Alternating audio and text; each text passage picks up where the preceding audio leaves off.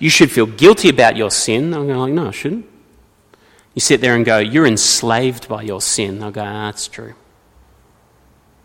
I actually can't break what I'm doing right at the moment. There's a connection there that you can take them back and sit there and go, the gospel isn't just the removal of your guilt, it's your liberation from, I do not do what I want to do. But that which I do not want to do, that is what I do. It's Romans 7. And so we need to understand the felt needs of our culture, not because we're going to sit there and go, that's what we're going to change the gospel into that, but to see that the gospel answers what is underlying those felt needs. But there's another aspect of this also, which is trying to work out what are our defeater beliefs. Now, what do I mean by defeater beliefs? Defeater beliefs are beliefs which make Christianity fundamentally implausible. Now, I'll try and define this for you in a moment, what I mean by plausibility. But a defeater belief is essentially one of those beliefs that once you believe that, it becomes very, very hard to even consider the reality of God. So in the past, this was a kind of version of scientism or science, which is basically like, if modern science is true, God can't be. And that kind of came a belief lodged in the culture, and then it's kind of like, I'm not even going to consider what you've got to say because science. Now, you'd sit there and go, well, have you met some scientists who actually believe in Jesus and also are scientists? And have you actually looked at the evidence? And can you see that that doesn't actually mean... But they're not even going to go there. It's just going to be kind of like, no God, science. Like, it just means Christianity's implausible. You believe this, and therefore Christianity can't get even a hearing. And so there's a difference between establishing the gospel's credibility and the gospel's plausibility. So apologists, when I use the word apologist, that's always a dangerous word because it sounds like the church is just running around apologising for things. That's not what it means. An apologist is someone who defends the faith intellectually. And this is from a guy called John Stackhouse. He says, most apologetics throughout Christian history have been directed at the issue of credibility. Is it true?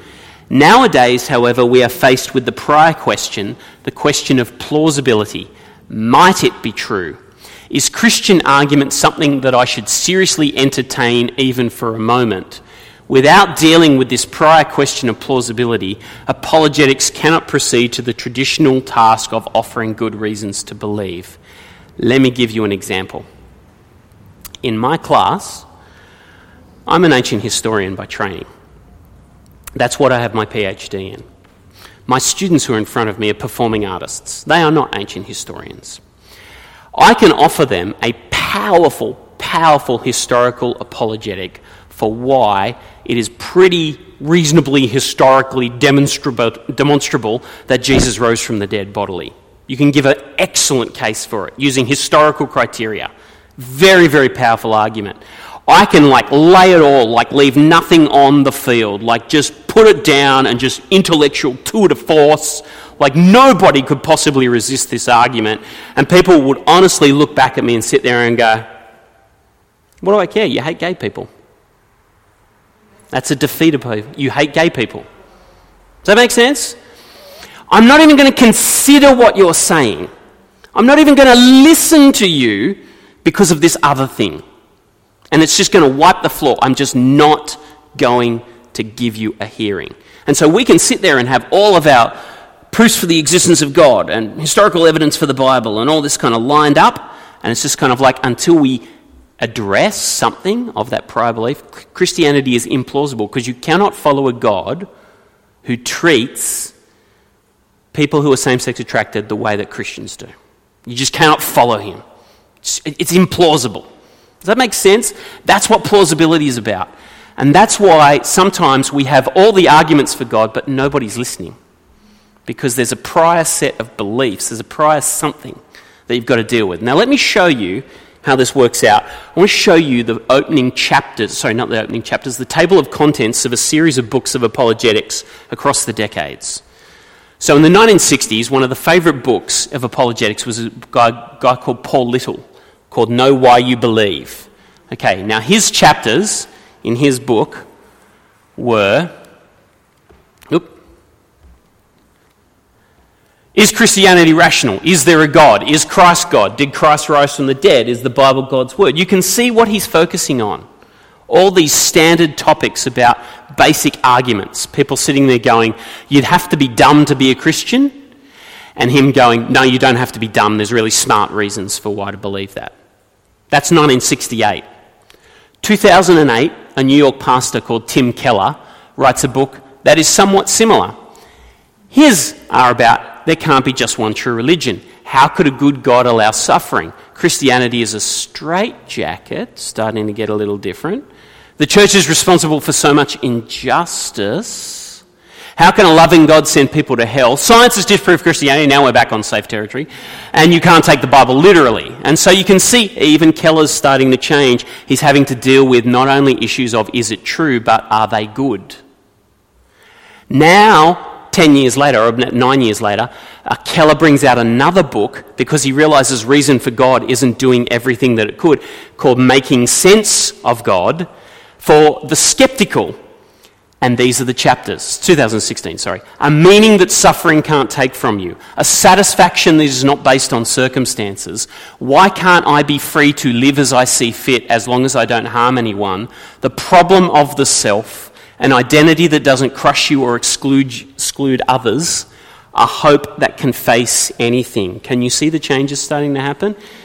Because the apologetic question in our culture right now is not, is it true? First of all, it's, are you good?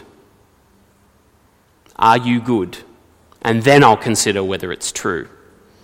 Because proclaiming it's true will do a certain amount of things, but then they'll just simply say, but you are evil. And so you've got to actually address those kinds of needs. So they're the defeater beliefs that are coming in play. So contextualization is not, and this is from Keller, as is often argued, giving people what they want to hear. Rather, it's giving people the Bible's answers, which they may not at all want to hear, to questions about life that people in their particular time and place are asking in language and forms they can comprehend, and through appeals and arguments with force they can feel, even if they reject them. It's taking the questions of the culture and saying the gospel answers all of these powerfully, brilliantly, perfectly. But you've got to take time to listen to them. So to kind of finish up before we do a little bit of role play, what might it mean to speak Christ's truth with winsome persuasion? I borrow that term from a guy called Tim Muehlhoff. Winsome persuasion.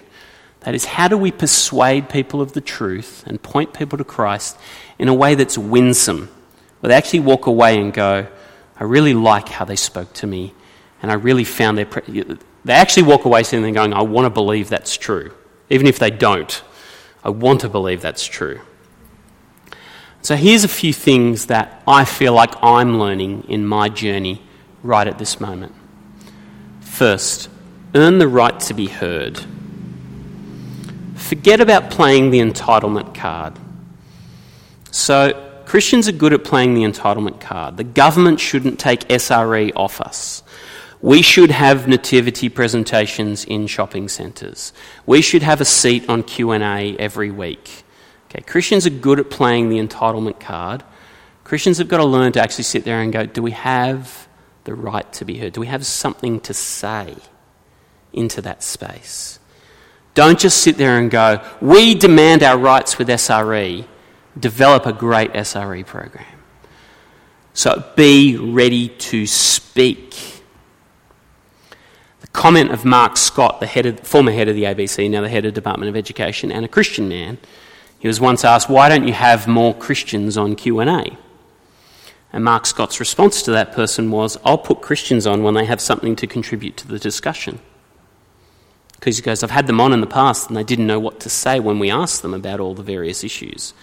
He goes, if all they know is basically how to say, Jesus is Lord and put your faith in him and be saved, you can't go on Q&A. They're not just going to give you a platform for that. You've got to have something to say. Earn the right to be heard. And then you'll get the right to be heard as you proclaim the gospel. So aim at persuasion, not position. The church doesn't need to evangelise the world from position. We don't need an office. We don't need money and power We need to persuade others. The church has never needed power. And we shouldn't seek it. That's not what Jesus called us to. We should seek to persuade. So earn the right to be heard and be ready to speak. The encouragement of 1 Peter 3:15 is always be prepared to give an answer, the reason for the hope that you have. And so when you offer your opinion as a Christian, it does not guarantee that you know what you're talking about.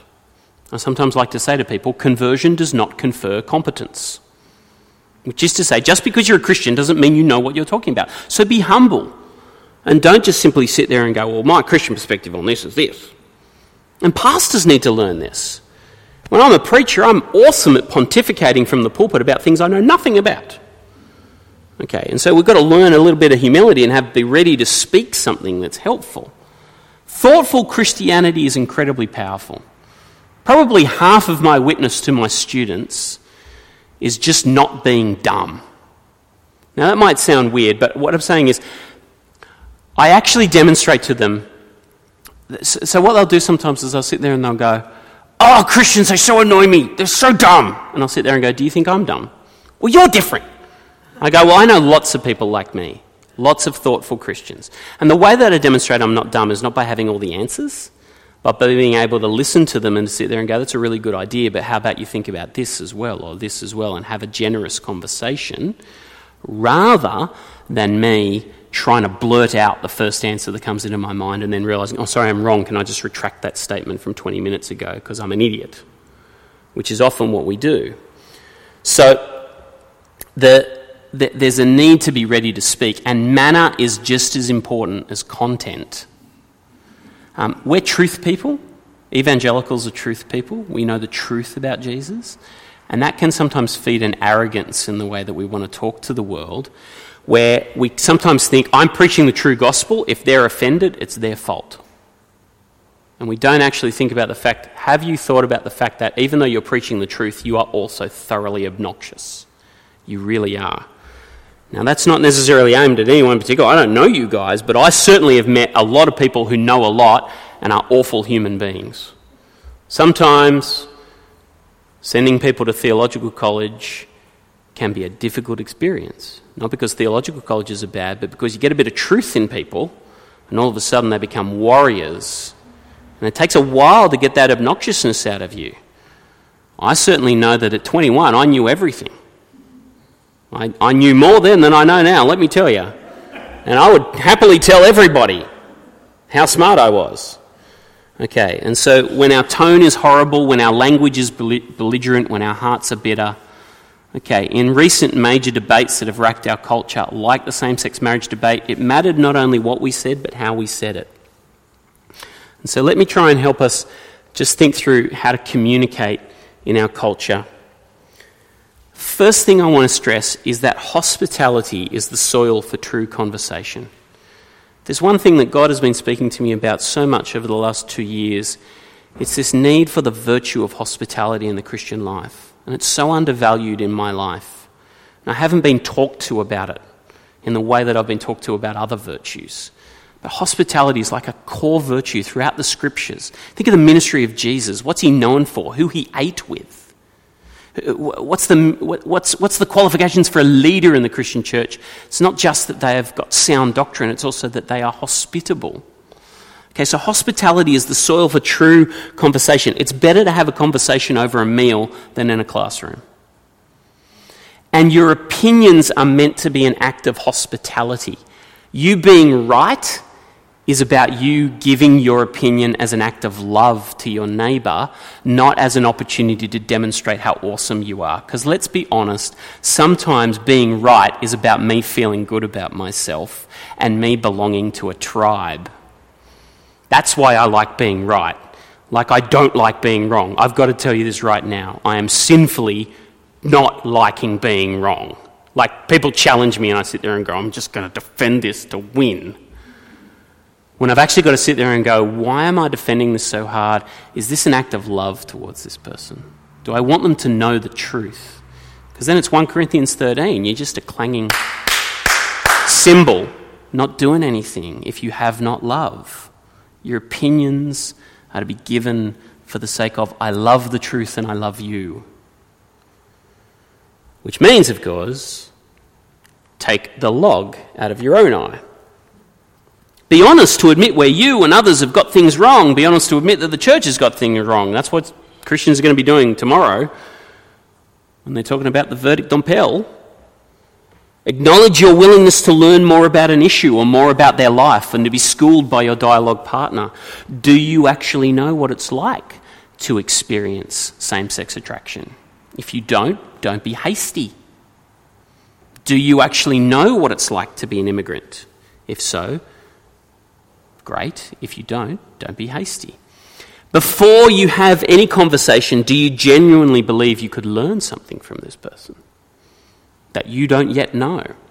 Or are you just there to tell them everything you know? Third, considering does not equate to condoning. This is one of the things that I really find hard, particularly as a college lecturer, with people with essays. People with essays often feel like the point of an essay is to find the people in the readings that they agree with, to only use their viewpoint and to never use anybody else's viewpoint, because it's terrifying to actually consider someone else's viewpoint, because then it might imply that you're condoning it. See, they're going, that actually shows that you're a mature thinker, that you can actually listen to someone else's point of view, still reject it, but happily listen to it. You can consider someone's point of view from your own without condoning it. For some people, listening to someone is affirmation of their viewpoint. I'm going to let you talk about your experience, even though it's completely different to mine. No. Let them talk. Let them say their thing. Let them say what they truly think about Jesus, God, the church. Let them do it. And don't jump down their throat. Let them speak. And then have an answer that is wise and responds to who they are and what they've told you, rather than the desire to destroy, defeat, and disarm at every moment.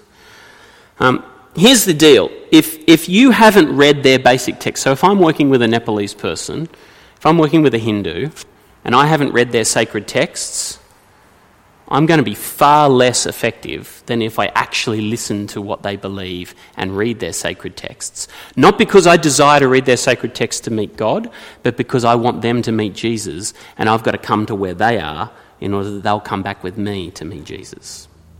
It's about listening. I'm not affirming them. I'm just going to engage with them. Here's my rule. I can't argue against you until I've shown you that I understand you. I can't argue against you until I've shown that I understand you. So the way I do that is this. Let me see if I've understood you correctly. Say what I think they've said, and until they nod, I don't go on. Because if I can't repeat back to them their point in a way that satisfactorily summarises for them, then I haven't heard them. It's a good tip for a marriage too. Fourth, one that I don't always follow. Engage with the best version of your opposing viewpoint. Okay? If you're dealing with someone from another religion, don't take the worst example of that religion. Take the best. Do you really want to be judged by the worst examples of Christianity? Do you really want people to evaluate Jesus on the basis of what the worst Christians have done or what Jesus has done? Engage with the best version of your opposing viewpoint. And finally, Jesus does not need a bully or a salesman.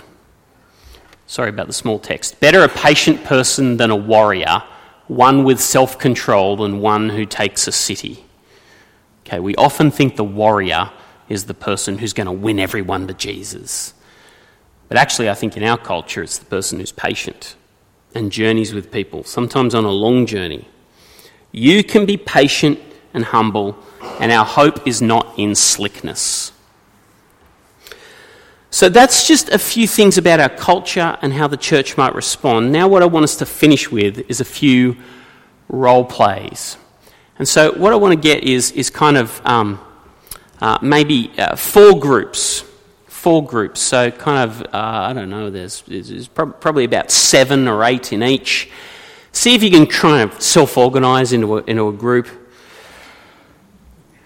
I'm going to give you 4 options. So like kind of group 1 over here, these kind of couple of rows here. I'm going to give you a role play, which is Imran is your next door neighbour, a Sunni Muslim who often wears traditional Islamic clothing. In your past chats with Imran, he's expressed some hostility towards the way politicians and the media portray Islam. You want to share the gospel with Imran, but you're also a little bit afraid. One day Imran is telling you about his anger over the wars against Islam that the West has fought. Sorry, I don't know why I put a question mark there. What would you do to move Imran towards the good news about Jesus? That's your context. How would you engage him to move him towards Jesus? Group 2, the couple of rows at the back. Sally, as a friend at work, is in the process of transitioning into a man. You've always had a good relationship. In her past, she was very hurt by church experience where she was shunned because of her conflicted feelings about her gender. She's come to you and asked you to call her Simon and to be an ally in the process of change. What would you do to move Sally, bracket Simon, towards the good news about Jesus? Well, I'm hoping none of these are actually hypothetical. They're actually probably quite real for a lot of people in the world today. The back group, the back couple of rows on this side. George is a middle-aged man who has started attending a congregation. He's presently married but is open about the fact that he's in an adulterous relationship with another woman. He confesses that he thinks Jesus was about acceptance and inclusion and that strict sexual morality is from a bygone age. How would you move George towards the good news about Jesus? And then the final one, you guys at the front. You live in a very conservative area of Sydney which has voted Liberal for nearly every election. That's my electorate.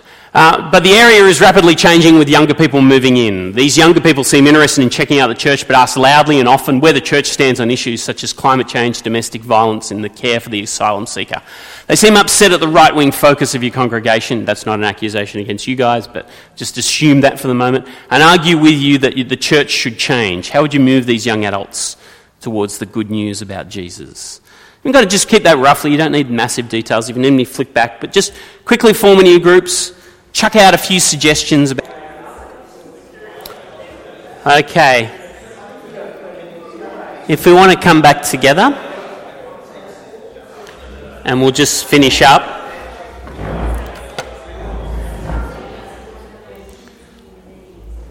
So,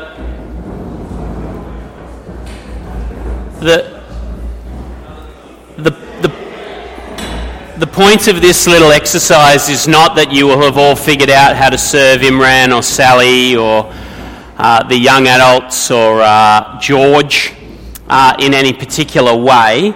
It is merely to sit there and try and begin that process of conversation that you'll have over and over and over again. What did you notice about the kinds of things that you were trying to say? You can give examples and things like that. How did you try and approach the issue?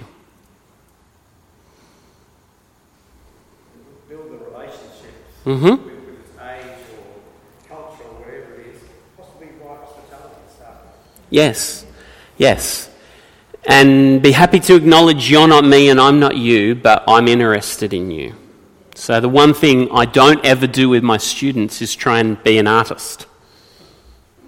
So my community has basically been artists, but I don't try and fake it. All I do is I sit there and go, I'm interested in you. I want to know who you are. And they actually like me more for not faking it. But sitting there and going, you want to know me as me, and that's enough to start with. So yeah, building the relationship's really important to build that connection. And hospitality, so crucial. Which, by the way, in the New Testament, nearly always is literally love of stranger. It's making the strange one come home at your table. So don't, the dinner party in common Western culture is where you bring the familiar to the table. But hospitality is about bringing the stranger to the table. Yes?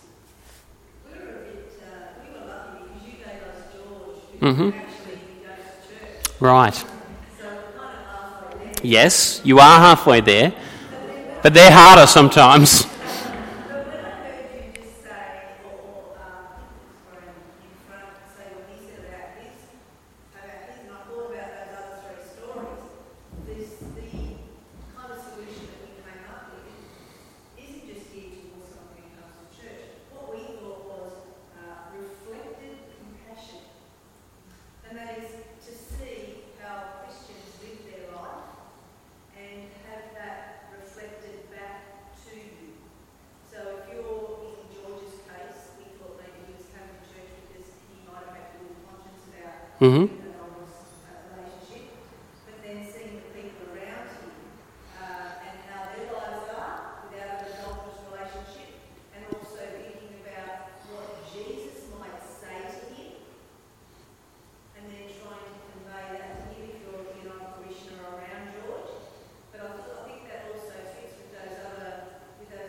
scenario is that if people can see what your life is like as a Christian and your life is good, then they can only see good. Can you model something to them? Yeah. And how can you take them to Jesus? So sometimes I try to say to my students, I can't tell you what to do. Here's my question, can God tell you what to do? And sometimes I say, no. And I'll go, I'm glad you can be that honest. But ultimately what I want them to get them to see is this is not about me walking into your life trying to tell you what to do. I want to try and get you to Jesus and you have your encounter with him through his word to sit there and go, this is what he actually says about your life. How can I get out of the way? How can I be the helpful brother or sister taking you to Jesus? Because I don't want them to change because I told them to change. I want them to change because Jesus told them to change. That's what it means. Jesus is Lord, not me. Other things you notice. I think when you're listening and talking to people, you're trying to find points of common intersection, perhaps. So in our case with Imran, he was upset about the apparent injustice of the West towards Muslims. So the issue of justice. You can latch on.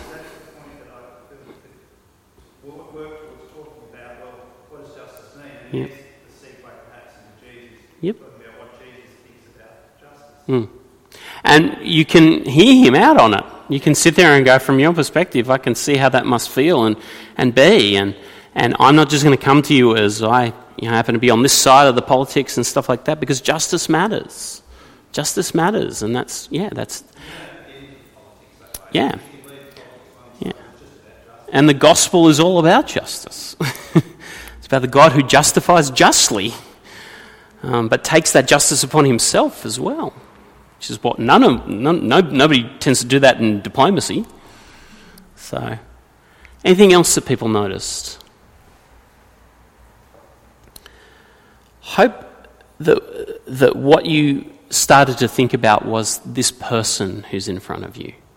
This person, and I want to know who they are, how they see the world, to know that Jesus loves them, and Jesus wants them to repent and to submit to his lordship, but how do I get them to understand that this is good news for their particular expression of life? Because if we think about our own stories of encountering the good news, Jesus met us at a peculiar point of need, and we know that. And yes, some of us might have grown up within the faith, but we've still had experiences where, for example, the love of Christ met us in our shame or our loneliness, or the glory of God met us in helping us understand that there's something far larger than us that's driving our existence. We know and we know that we don't get everything when we accept in the sense that we know we don't understand everything about the implications of the gospel when we first come to Christ. It's about one or two or three specific things, and then as you come to church you see the benefits of the gospel unfolded, like Ephesians 1, where it's just like this explosive sentence of joy, kind of it's adoption, and it's this, and it's that, and it's this, and I didn't realise how good it was. But when we're bringing people to Christ and when we're reaching out, but my encouragement to you is this is not a time for us to be silent. This is not a time for us to be afraid, but it is a time for us to listen and to speak wisely to the people who are around us and to reflect the love of Christ as we preach the love of Christ. And to be aware that for all that I've said about the secular world, and Stu was just talking to me about this just at the start, at the end of Q&A last night, I'm told that all of the panellists reflected briefly on 4 out of the 5 reflected briefly on their faltering, stumbling faith in God. And this is not what you expected at the end of that Q&A. And those people are all in different spaces and places, and yet they still kind of, the line that a British author called Julian Barnes once used is, we kind of assume that everyone doesn't believe in God and that they're kind of aggressively against him, and he has this character in one of his books that says, I don't believe in God, but I sure miss him. Which is this notion of a God-haunted world where we're not quite, and they can't quite put it into feelings, and they don't have it as a God-shaped whole exactly, but they kind of sit there and go, they hear you and they watch you and they encounter you and they're kind of like, oh, now I see what I might have been looking for. As we listen to their story, they get to know our story. And then they start to sit there and go, I'd kind of like my story to be more like your story. Tell me more about this Jesus. So I pray God's blessing upon you for all of your work and witness in Concord and beyond. Thank you for listening and journeying with me this evening. And may God bring many people to himself through you, and may you continue to flourish and grow as a church. Thank you so much for having me. Thanks, Mark. Here's just a little token of Thank you. thanks. That's very lovely. For you coming to share with us, and I think really helping us. And this is also, we struggle with this every day, and we're up against it. And so I think we need one another within this church, and also the blessing of others who are battling and struggling in this area as well. So thanks so much for your encouragement and your thoughtfulness. And also, Mark lives in Kellyville, so he's got a decent drive home. So thanks for, please pass on your thanks to your family as well, because you're away from them. Got a decent drive home. If you want to take this further, or try and remember what you said, is there a booklet or pamphlet or something you've written? Not something I've written. Probably the best little, it's not so little, but it's a bigger book, but it's written by a guy who's a brilliant communicator. It's a book by a guy called Sam Chan, called Evangelism in a Skeptical World. If you've never met Sam, he's a 52-year-old doctor, evangelist, like he's worked as a minister and a doctor. He's hilarious. He's brilliant. And the other book I've heard you recommend is the one on kind of persuasion. Winsome Persuasion Yeah. by Tim Muehlhoff and Richard Langer, which is more just about, it's written by communications professors. And so it's much more about just how do you talk in a culture that talks past each other? How do you not just end up in Facebook arguments? We might send some of the material out. I'm happy to put together a resource list. Send something like that out. Thanks so much, Mark. I'm going to close just by praying. Also, I think it's good to keep thinking about these things. But also I think one of the dangers is we think we need to find out more before we can engage in evangelism. That's a real danger. I mean, I'm the kind of person who just needs to know everything about everything. And so the danger is we actually never do it. So last year, at the end of last year, we introduced you to this resource. We've got some extra copies of the first chapter. What it is a booklet. Mark Gilbert introduced it for us. It goes through the Gospel of John in a way where you can just sit with a friend. And perhaps this won't be from your first conversation with a friend or a colleague, someone that you know, but as topics around Christian faith come up, it'd be good to have in mind this resource and getting your friend and you together around a resource like this. Is one of the best going. There are sample copies up the back. So I just want to remind you of that, a lot of the principles and things that we've talked about tonight are really helpful, but we want to move towards engaging people with the Word. And I think, as we said last time, it's important to and I was saying, and the Apostle Paul understands the culture for which he preached the gospel in, say in Athens. But as we open up the Scriptures provide a culture. They set a scene, they set a framework, and so as we engage in evangelism where people don't have a lot of Christian framework, I think it's never more important that evangelism occurs through the Word of God, because the Word of God is giving people the framework they don't have in order to understand the essence of the gospel. So I'll just remind you of that resource.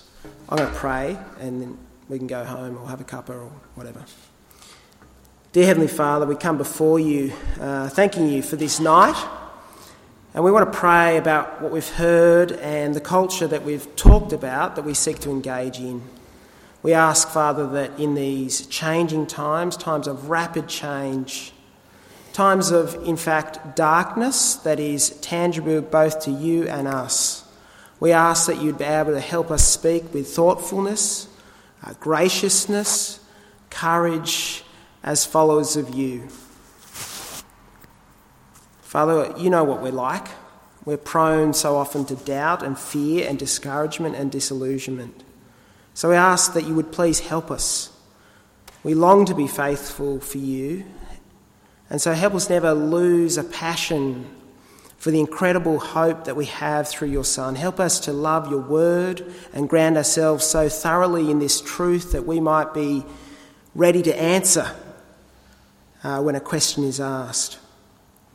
And Father, we ask that we might be a community of genuine love, first to one another here as a church, but secondly to those around us who are lost without a knowledge of your Son. We thank you for Mark. We pray for him, particularly as he teaches. We ask him that you would give him a sense of your Spirit in every opportunity in the classroom. We ask that you would bless him and continue to bless him with wisdom and clarity and humility and protection from the evil one as he serves you. We ask, Father, for all tonight that you would renew and refresh us in our zeal for your word, for your gospel, and for the lost. And so, Father, we just want to thank you for the blessings that we have in your Son, the bond of faith that we have here in this church to share. And we ask, Father, that we go home, that we would live lives this week and beyond in service of you and in knowledge of your Son. And in his name we pray. Amen.